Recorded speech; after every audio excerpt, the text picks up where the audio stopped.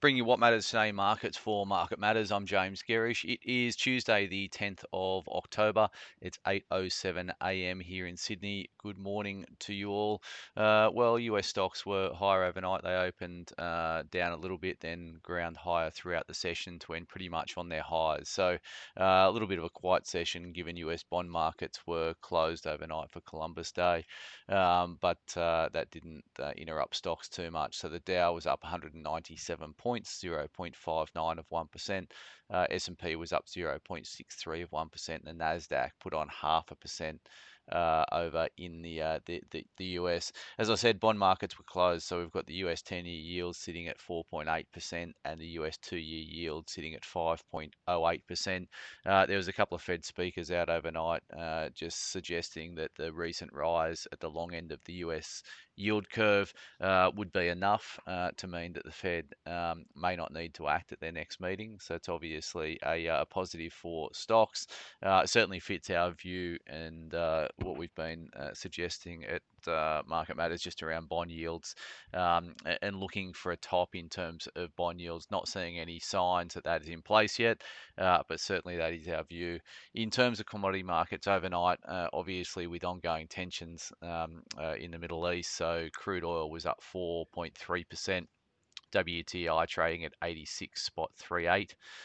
Brent trading at 88.16. There was also some broader strength across the gold space. So gold prices with the other important aspect to note. So they were up 1.57%, up $28, trading at 1,860 US an ounce. Gold stocks over in the US and Canada did particularly well overnight. So in terms of other commodities, so in the energy space, we had coal prices up 3% last night. 3.25%. The active contract out of Newcastle trading at nearly 151 US a ton. Coal stocks over in the US and Canada did well overnight. Peabody, which we own in our international equities portfolio, was up about 3% on the session. So that gives you a read through for what to expect locally today. Copper stocks, copper price, I should say, marginally high. It was up 0.5% last night.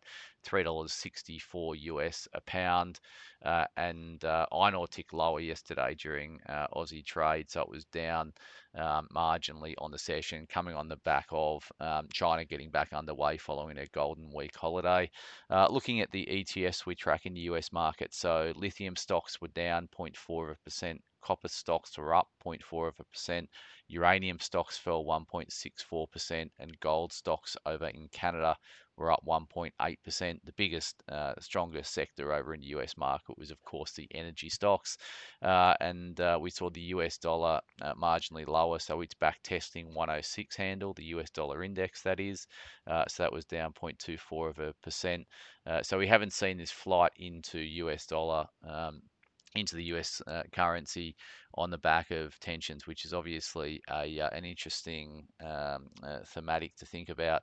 Aussie dollar back up through 64 US cents. It was up 0.4 on the session, 64.12 in terms of the the Aussie dollar.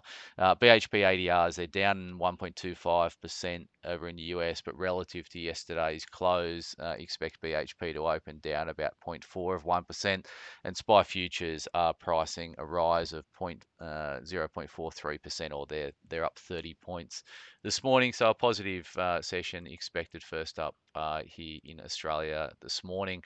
Just a couple of broker moves to get you across first up. Interesting to see ResMed has been raised to overweight at JP Morgan.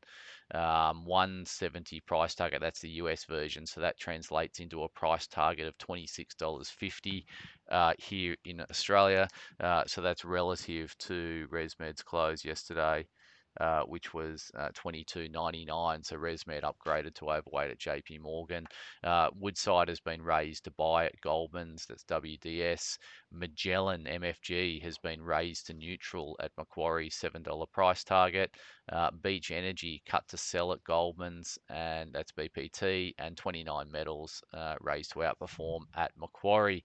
Not a lot in terms of economic data to get you across today. Let me just double check on our economic calendar today.